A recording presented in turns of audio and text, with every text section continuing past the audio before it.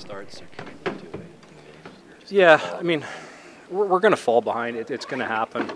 I thought we did a good job digging ourselves out of the hole. We needed to keep it at 3, and that shorthanded goal against, that hurts. And another breakdown for the 5th one. But, if we'd have kept it at 3, I think we were in a good position to get back in the hockey game. But it's just, right now we're giving away opportunities. We're not making teams earn it, and it's costing us. Traditionally, Carolina, they came in allowing the fewest shots per game. You guys pepper them with 51. What were you doing right in terms of the volume tonight? Oh, I think we were just willing to shoot the pucks. There was stuff from the outside. We're getting to second and third opportunities. But I'm not here for silver linings. It's the score is still in their favor. We got to find a way to score more than the other team, and regardless of the shots, we got to find a way to be better. You as a vet, you've seen it before. Getting on the road benefit to the team right now?